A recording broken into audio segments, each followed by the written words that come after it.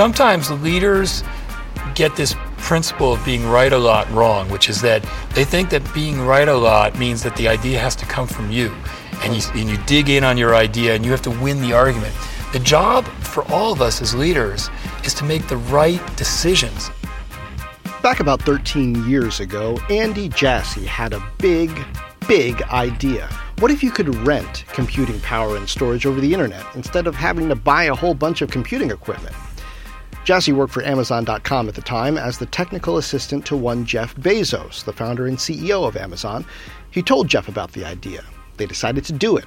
And now, more than a decade later, Andy Jassy has not only built a business that brings in $16 billion a year, he and his team also essentially invented the business of cloud computing and upended the tech world in the process. I'm John Fort from CNBC, and you're listening to the Fort Knox podcast, Rich Ideas and Powerful People. I do this weekly, bringing you the highest achievers. We're going to learn how the very best climb to the top and pull out lessons along the way. If that sounds good to you, make this a habit. Apple's podcast app is the most popular way to do that, but there are all kinds of great ways. Mainly what I want you to do, subscribe, so this gets to you automatically every week. One less thing to worry about. I flew out to Las Vegas this week to have a chat with Andy Jassy, the CEO of Amazon Web Services.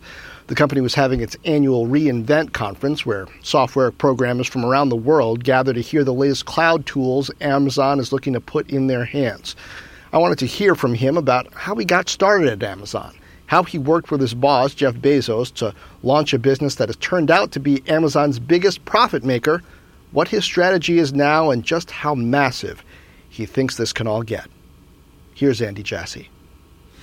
It has been 20 years since Amazon's IPO and since you joined Amazon. What did you think you were getting into in 1997? Well, I took my last final exam at graduate school the first Friday of May in 1997.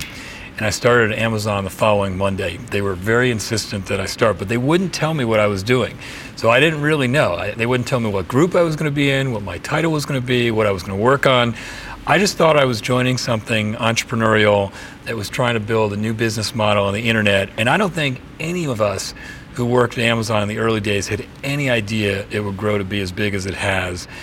But I thought it would be a really interesting entrepreneurial experience, and I love the people who were working there, and I love the mission, and I love the fact that the company was so absolutely focused on customers.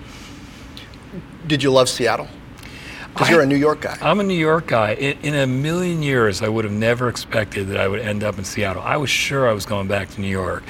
But my sister had moved to Seattle as a young married person. And so I had been a few times, and I did like it. I thought it was really a beautiful place, and I liked the size of it. And over time, I've grown to really love living in Seattle. It's a very different play than New York. 5 years in, you scored this plum assignment as one of Jeff Bezos' technical assistants. Basically, you followed him around everywhere, I guess, got to sit on meetings, see how he ran the company. First of all, how did you score that gig? It's funny.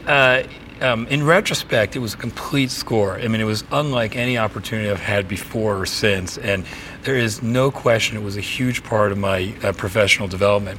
But at the time when it was offered to me, I said no, and it was a very undefined role. And when I talked to Jeff about it, I said, well, what's the goal of the role? And he said, well, the goal is for me to get to know you better and for you to get to know me better and to build some trust. And I thought, well, that's interesting, but it doesn't sound like a mission. And he said, well, what would you like the role to be?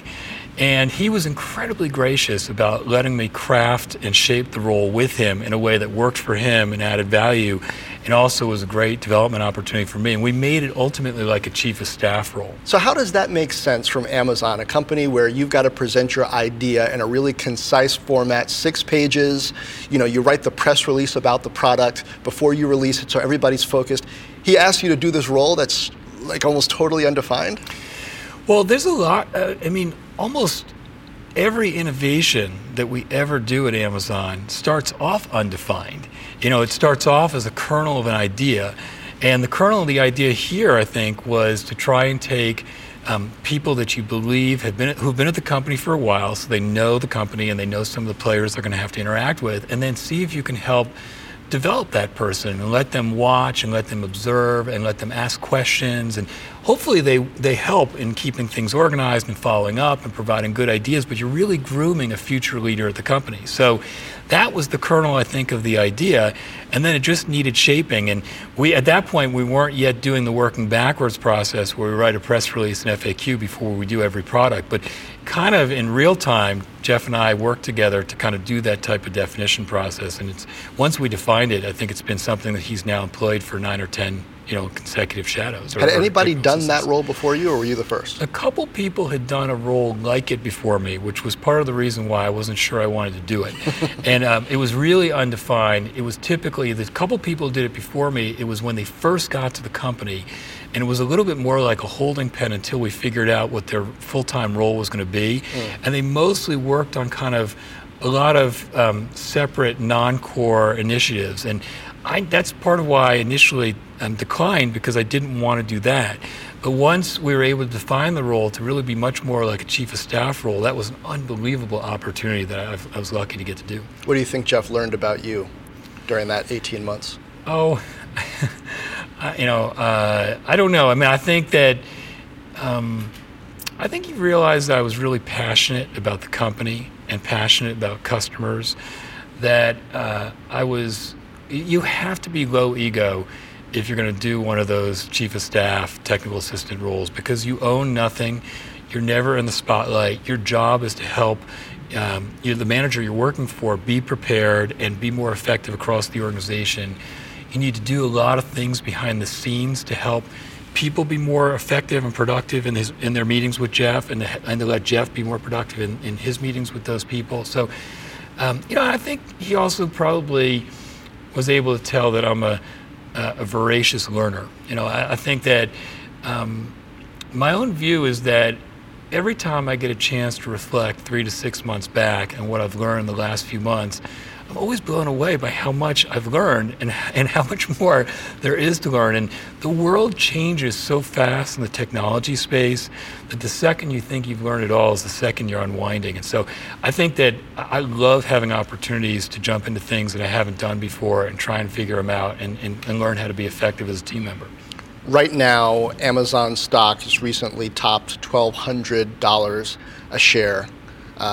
On paper, Jeff is the richest guy in the world, 100 billion plus. What did you learn about him during that time, and has he changed? Well, I would say that I learned a lot about Jeff. He's an amazing individual. I mean, some of the things you learn are probably straightforward. He's really smart, unbelievably creative and innovative. He has incredibly high standards. I thought when I started that job that I had high standards, but I realized after doing that job that my standards weren't high enough. He just has incredibly high standards. He also has a way of looking at various situations, and the team thinks that they're thinking big, and then Jeff will ask them to think bigger. And there's a line there. You can ask a team to think bigger, and it's so much bigger and so impossible that the team tunes you out because it's just not viable. But Jeff's good at drawing the line and asking for bigger things, but things that are still viable. And then, one of the reasons why he's not the same today as he was when I first started working with him, in that chief of staff role 16 years ago, is that he's an incredible learner himself. I mean, he's really, he has strong views, and he comes in with views, but he's a really good listener to the people in the room, and he is able to evolve his opinions. And I think sometimes leaders get this principle of being right a lot wrong, which is that they think that being right a lot means that the idea has to come from you, and you dig in on your idea and you have to win the argument. The job for all of us as leaders is to make the right decisions, and the best way to make the right decisions is to get all the data on the table and hear all the smart people expressing their opinions and put it together and evolve your opinion. And Jeff, really good at that. So toward the end of this role, you came up with the idea that became Amazon Web Services. Did he immediately say yes? Jeff was incredibly enthusiastic about the idea. Really? I worked with a team of people to put together what we call a vision document that we presented to Jeff's senior leadership team, which is called the S team at Amazon. And there was debate in the room, and there was debate because it was so different from our core business, which was our retail business. And there was debate about whether or not maybe we should just build one service and see if anybody used it and then build the rest of the services. And we as a team felt really strongly that we should either build a platform or not build it at all. And there was a lot of debate back and forth in that initial S-team meeting, but Jeff never flinched. He always believed it was a great idea.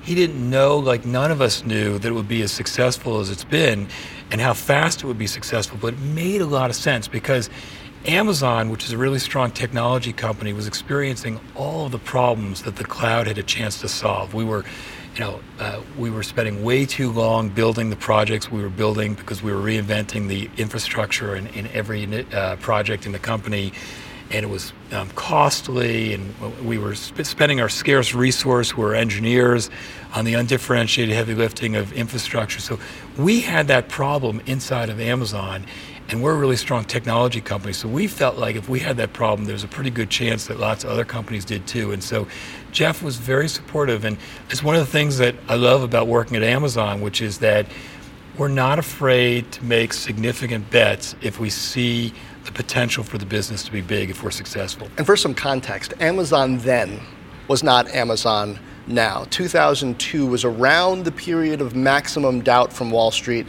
If the stock is around $1,200 a share now, it was 1/100th of that size at the time. It had been as high as 80, and now it was down, I think, in the teens for much of 2002. Were you guys shaken? But I mean, you had been richer than you were at that stage as part of a company that had recently gone IPO. There was doubt all around you. Did that influence at all how management looked at this idea?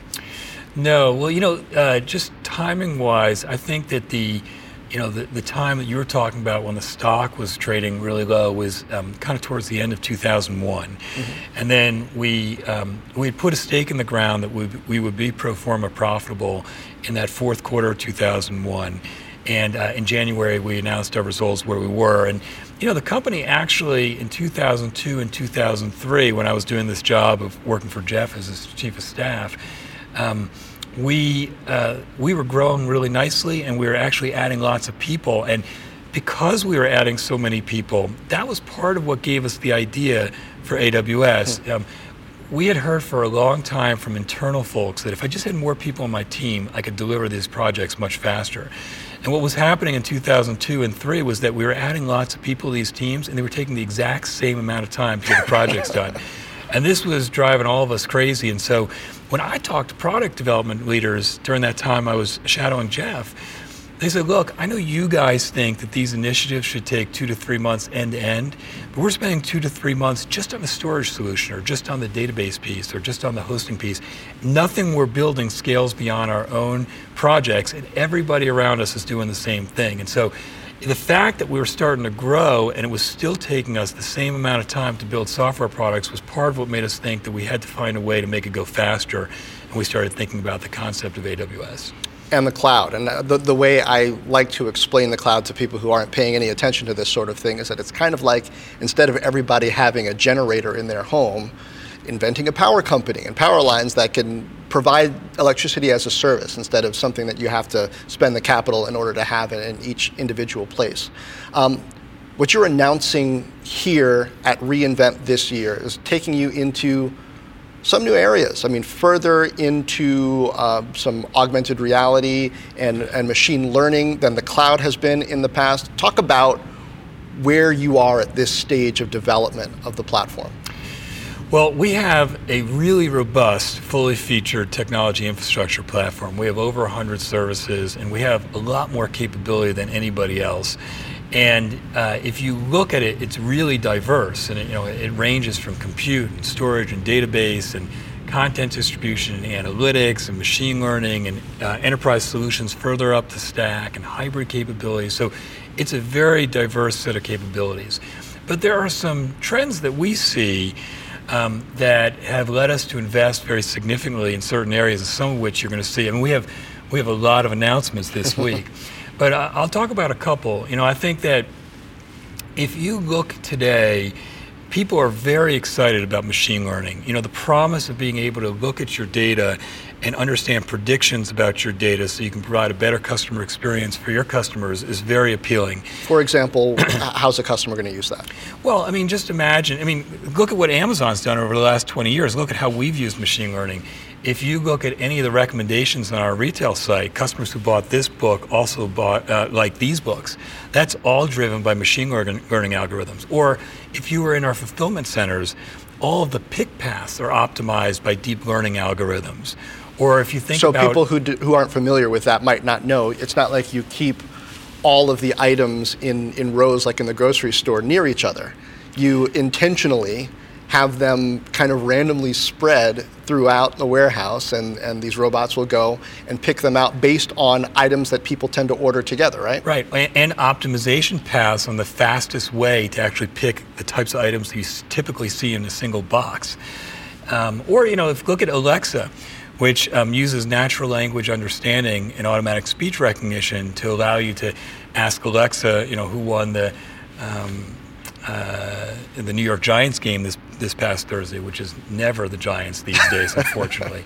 So, you know, we use a lot of those machine learning capabilities today, but I would say that for companies to use machine learning today, you need expert machine learning practitioners. We have thousands of those at Amazon, but most companies don't have machine learning expert practitioners because not that many of them exist. The tools are still much harder for everyday developers to use. And if you really want machine learning to live up to the promise that we all believe it has, you have to make it much easier for everyday developers and scientists to interact with. And that's what you'll see in some of our announcements this week. You know, we have, you know, if you look at how you have to go about trying to build a machine learning model, there's a lot of work. You have to take all your data and put it in one place, a data lake, and then you have to figure out how to visualize and explore your data so you know what you want to run an algorithm on. Then you have to pick the algorithm and the framework, and then you have to train that algorithm, and then you have to tune all the parameters, and then figure out how to get into a production app. It's a lot of work, and the tools are not easy. And so we're launching something called Amazon SageMaker, which allows you to build machine learning models in a much, much easier way so that everyday developers will be able to build these models. And so it makes it easy to store all your data in our data lake. You have a one-click ability to get a managed notebook so you can visualize your data. We have all kinds of pre-built algorithms where you can import anything you want. There's effectively one-click training. You have a way of optimizing and tuning all your parameters in a much easier way, and then to get it into production in a highly available way. We make it much, much easier. It's a total game changer and playing field leveler for everyday developers to build machine learning models. You're also coming out with something called Deep Lens. Is this an actual product, or is it kind of like a science project to help developers get better at building this smart software? Well, SageMaker is going to make it much easier for developers to build models, but still, the reality is that you learn so much better if you actually have an actual application where you can try it. And so what Deep Lens is it's the first high-definition camera to help developers learn how to do deep learning and machine learning. So it's a high-definition camera with compute on board that's optimized for deep learning, and then it has a bunch of pre-built computer vision algorithms that developers can just use on the camera to run different scenarios. You could imagine setting it up so that you open your garage door anytime you see a license plate that you've trained the model to recognize. Or you can imagine it's sending a text anytime your dog gets on the couch. And so it has a bunch of these algorithms, computer vision algorithms built into the camera. Or you can build your own in SageMaker and import it over the air to the camera. It has a bunch of tutorials built in so you can actually learn how to use computer vision models. And it's really designed to allow developers, everyday developers, to get experience doing machine learning and deep learning. Oracle says they're doing some of this stuff too. They've got the first database that maintains itself, artificial intelligence in databases. You tend to have a thing or two to say about Oracle during reInvent. Are they catching up to you? Well, I think they're a long way away in the cloud. And I think that if you look at the array of services that the respective companies have, there's really not much of a comparison. AWS has a lot more functionality by a large amount. We have a much larger partner ecosystem of systems integrators who build practices on top of AWS, and also ISVs and SaaS providers. Most companies want to use the same software they're used to using on premises, but just run it on the technology infrastructure of AWS in the cloud. And most will adapt their software for one technology infrastructure platform. Some will do it for two, very few for three. They all start with AWS because we're the significant market segment leader. There's not much of an ecosystem that you'll find at Oracle. And then, we have an expression that we use internally, which is that there's no compression algorithm for experience. You just can't learn certain lessons until you get to different elbows of the curve and scale. And with a business that most estimate is several times the size of the next 9 providers combined, we've learned certain lessons that you just can't learn until you get to that level of scale. So they're pretty radically different platforms at this stage. A couple of years ago, I think you said you expected there to be kind of 3 or so leaders in the cloud, you guys first, and then Microsoft and Google. Are those still the 3 that you would name? It's unclear to me how it'll turn out. I mean, one thing... Microsoft is definitely in there, but Google...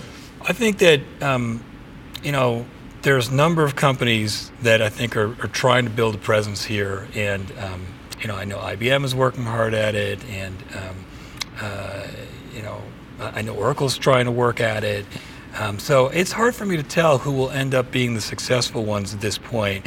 I think there will be more than one, because if you look at the market segments that AWS touches, infrastructure, software, hardware, and data center services globally, that's trillions of dollars. So there will not only be one successful player, but I don't think there's going to be 6 to 10. I mean, this is a game of scale where you need a large amount of capital to be involved, and then you need a very large number of services and a large number of features within those services for customers to choose to use you. Because at the end of the day, since you don't actually have to pay for any of these services up front, developers and builders want the platform that has the most functionality, and so they're not going to settle for something that has only a small part of it.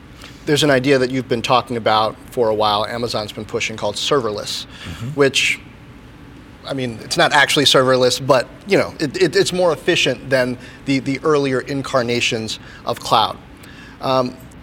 Michael Dell, I was talking to him a couple months ago, and he was saying that if you know exactly the size of the workload that you need and it's pretty standard, repeatable, he can always give you a better deal by just selling you the equipment and you run the workload yourself. Do you agree with that? Does serverless change the game going up against the likes of a Dell who's trying to actually put the equipment on premise for customers now and they only pay for what they use? Yeah, I think that I don't agree with it. I think that when you look at you got to look at the reasons why people are really moving to the cloud. One of them is cost, and the cost isn't just the cost of the hardware. The cost is you have to lay out all this capital up front for data centers, and then for all the networking gear within those data centers, and then all the servers. And the reality is that any business, unless it's completely static, and by the way, if you're a business that's completely static for a long period of time, your future doesn't look so good. Any business, unless they're completely static, has indecision and changes in terms of their needs. And so if you don't have to lay out that capital up front, and instead only have to spend it as you consume it, so you change a capital expense to a operating expense, that's a huge advantage. And then the reality is, because we have such large scale at this point that we pass on to customers in the form of lower prices, we are able to lower people's variable costs. So they go from CapEx to variable expense, lower variable expense in the cloud. And then there's this elasticity point where you don't have to guess ahead of time how much capacity you need. If you look at next year's budget, how do you know how much capacity you're going to need? How do you know how much your business is going to grow or shrink, for that matter? And if you can have the elasticity that if it turns out that your business is not growing as much, not to sit on that wasted capital, or if it turns out that the business does grow a lot, being able to just seamlessly scale up, that gives you a lot of financial flexibility. But the number one reason that people are moving to the cloud. Cost is always the conversation starter. You can save money in the cloud, but it's the agility and speed with which you're able to move. And it's not just being able to get a server in minutes in the cloud versus the 10 to 18 weeks it typically takes on premises, but because we have 100 services at your disposal, it means when you have an idea that you want to build, you don't have to go build all that underlying software. You don't have to build the compute software. You don't have to build the database. You don't have to build the storage solution. You don't have to build the content distribution. All of that is there. And then, by the way, we're launching on average about 1,300 new features and services a year at this point. That means every day, if you use AWS, you wake up with 3.5 new capabilities you can choose to use or not. So that gives you a lot more capability than you're ever going to have on-prem, where the cost is going to be higher, and and you're stuck with whatever the services are your IT group has. How much of that is the conversation with, say, Disney, one of the big customer wins that you're announcing here? Expedia, the NFL are some of the others. But Disney in particular is getting ready to launch this Netflix-like service. They're probably aware of the fact that Netflix was your first big customer. And they're going to need to be agile. They're going to need to be flexible in figuring out how people want to use that, where the resources are going to come from. How much of that is why a customer like that is interested in moving, you think, to AWS? I think it's a big reason. I mean, I think that not only does Disney know that they're going to save money, but the ability to innovate at the pace that they want to innovate is a big factor. And it just in the media space, if you look at all the innovation happening there and the number of companies that are participating there, if you don't have the ability to think of new ideas and then to be able to act on them really quickly, you're not going to be able to compete favorably. So to me, I think it's a combination of the cost, the agility, the access to all the functionality that's there, and also they get to take the scarce resource, which at most companies are your engineers, and instead of having them work on the infrastructure, which really doesn't differentiate your product hardly ever, they get to spend all that scarce resource on new products for their and customer experiences for their customers. If you got Netflix, many others, Disney, do you have a dog in this net neutrality fight? We care a lot about our customers being able to have the same access to last mile connectivity everywhere in the world. And so we believe in net neutrality. We are working behind the scenes with a number of companies who are also passionate about it. So we care about it. Working behind the scenes in a political way, or what can you do? Just trying to talk to people about it. I think that the upcoming regulation and some of the proposals we hear about, trying to be a part of that conversation, trying to be a part of educating, trying to make sure people know the impact it could have if somehow net neutrality is compromised in some fashion. I think I saw Experian among the customers that you're going to be talking about here, and there are some other kind of credit-related customers. How much did the conversation around security change after the Equifax breach? I would say that I haven't noticed the nature of the conversation about security in the cloud change post the Equifax breach. I think that in the first several years of AWS, security was for sure the #1 blocker in customer adoption. And people were nervous about outsourcing their infrastructure. And sometimes, you'd ask what they were nervous about, and they weren't always able to articulate what it was, but it was a different model. And I think that over the last number of years, one of the biggest changes in the cloud and in AWS is that security has become a selling point versus a blocker. I think most people, when they study the capabilities that AWS has in the security space, feel like their security posture improves in the cloud versus on premises. Can you explain what happened with Uber earlier in the year? Because it looked like some Uber engineers had their AWS credentials perhaps scraped off of GitHub, and hackers were able to access information about Uber. Is that something that your team could do anything about? Through two-factor authentication or some, higher protocols, or is that something where, hey, if you're just going to leave your keys out in the park, good luck? Yeah, I'm not deeply familiar with the details of the Uber situation, but in general, the way that AWS builds its services is that we provide security by default, but we give our customers the ability to adjust those parameters. And so they do have the option to take away some of the blocked access if they believe their application or their internal needs require it. And then they just have to make sure that if they remove some of those security settings, that they lock them back down. And so, when you talk about multi-factor authentication, that's a capability that we've provided in AWS for about 8 or 9 years. It's optional. Companies get to choose themselves in that case whether they want to make sure that every access to different applications or web pages requires multi-factor authentication. But a lot of the services by default are locked down. Some of them are optional, and companies get to decide for themselves what they want their security posture to be. We are constantly working with our customers to help to not only help educate them on what we think are best practices as it relates to security and operational performance, but also to hear feedback in ways that we can make it even easier for them to be more secure. Big picture. Do you want Amazon and AWS to be the biggest enterprise company in the world? Do you think that that's possible? I do think it's possible.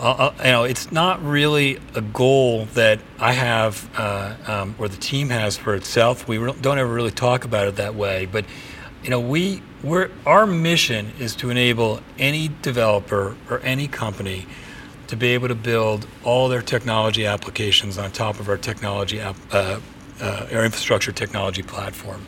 And we always remind ourselves the business is an $18 billion revenue run rate business in the last financials we reported, growing 42% year over year.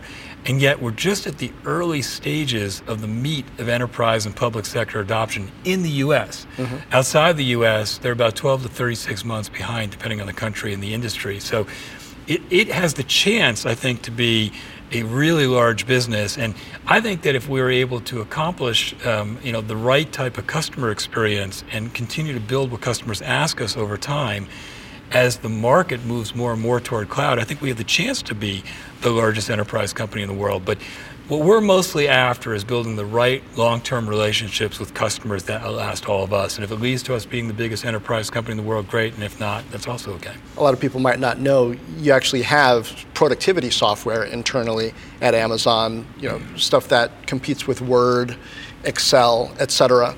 You haven't been as out front about that as you might be. Is that an area where you're going to invest, where you think you have an opportunity to expand the profitability of the division? I think that we believe that we have an opportunity to build more things a little bit further up the stack. And what drives us to decide which things to build there is really customers. And so we have, at this point, what we hear from customers is a fewfold. We hear, hey, we'd like help on the productivity side. There's a set of tools that exist today.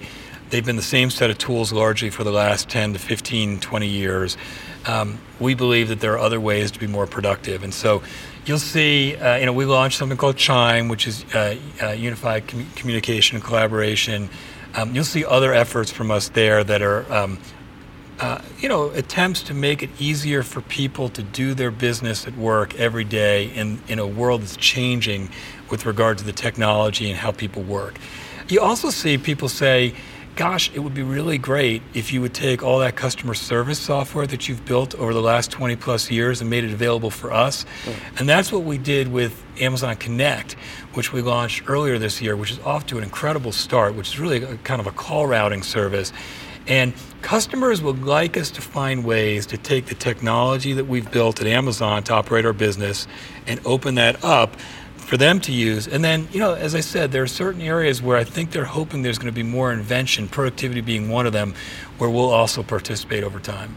And you're saying they're not going to be disappointed? I hope not. Are you going to do more M&A?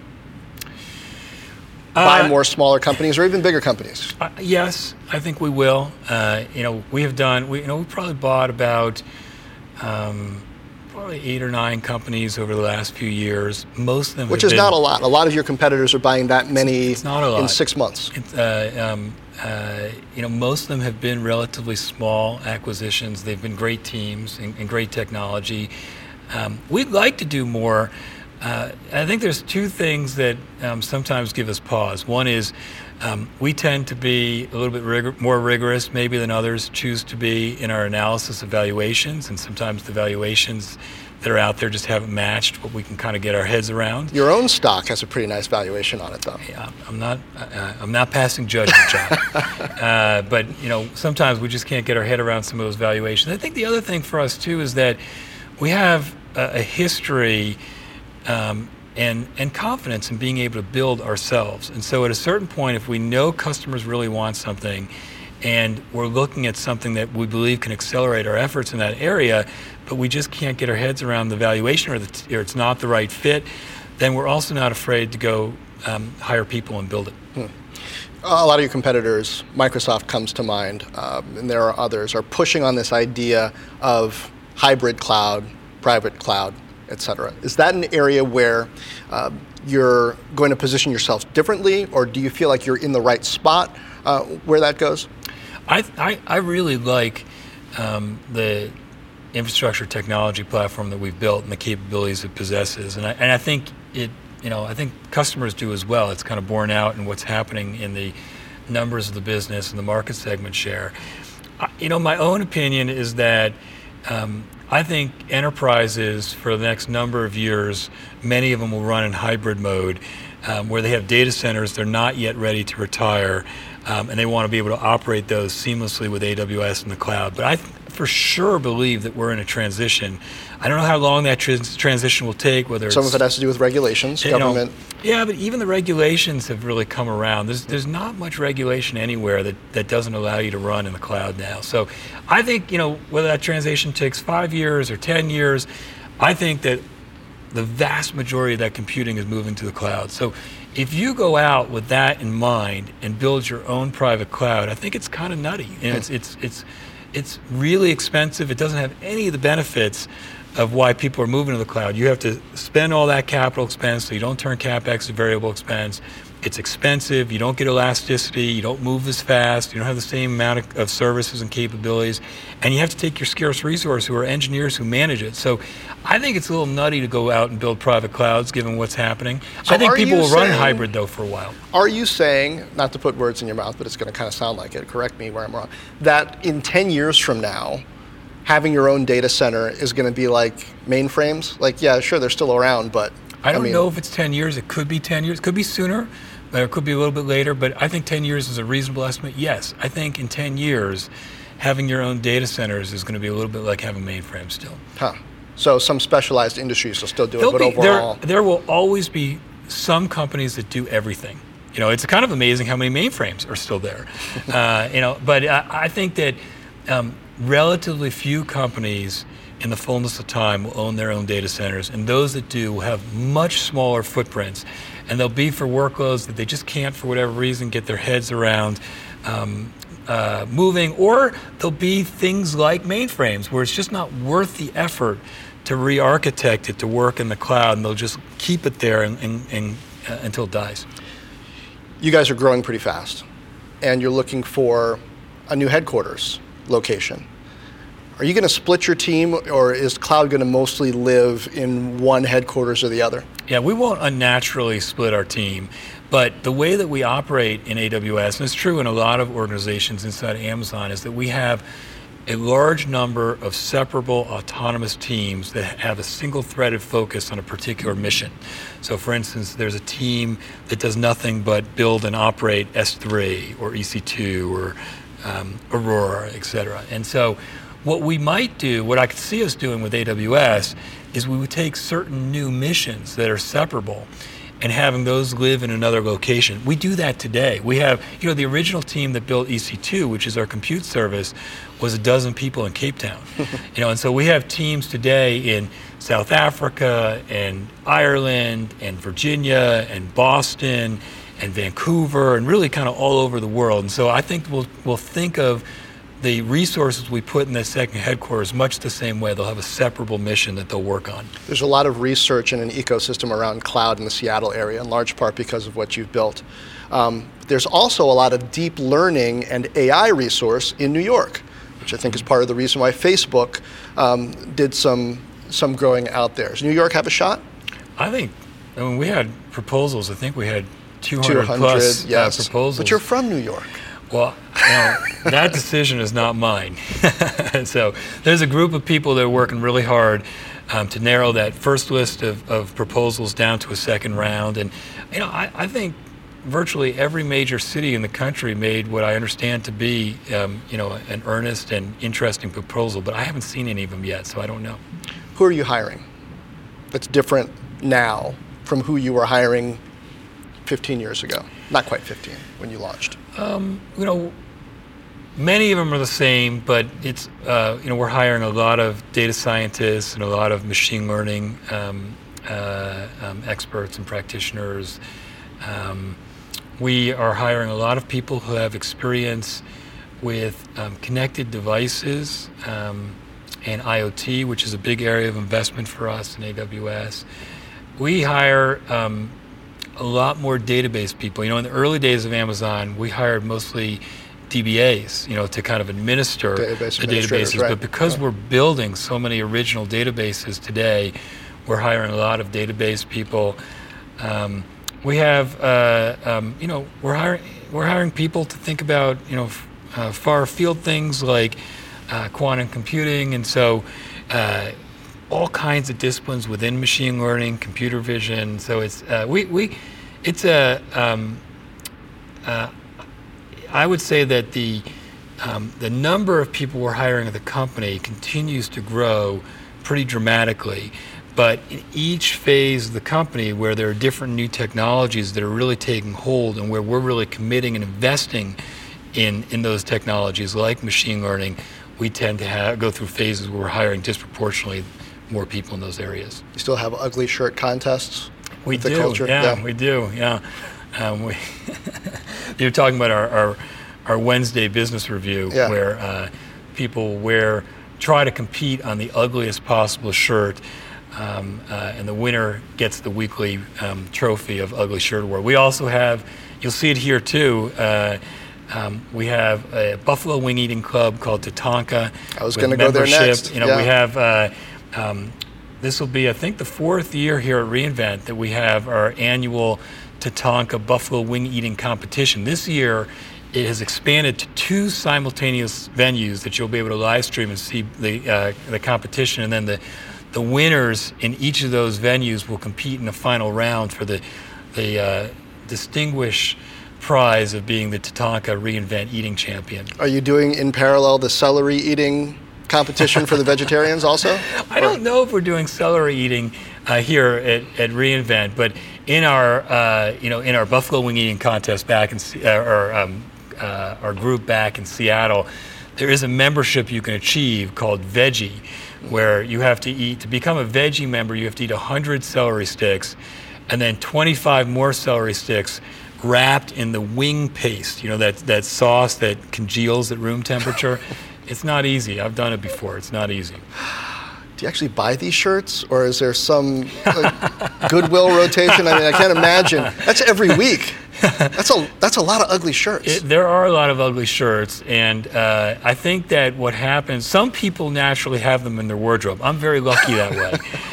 But others, I think when they travel, oftentimes I hear stories that they're in the airports with a little bit of extra time, and they walk through some of the stores and they try and find a shirt that could possibly earn them a week or two of championship status. Yeah, I'm sure there are spouses, husbands, and wives who are smacking their heads over what you have inspired in the closets. It's true you have a photographic memory?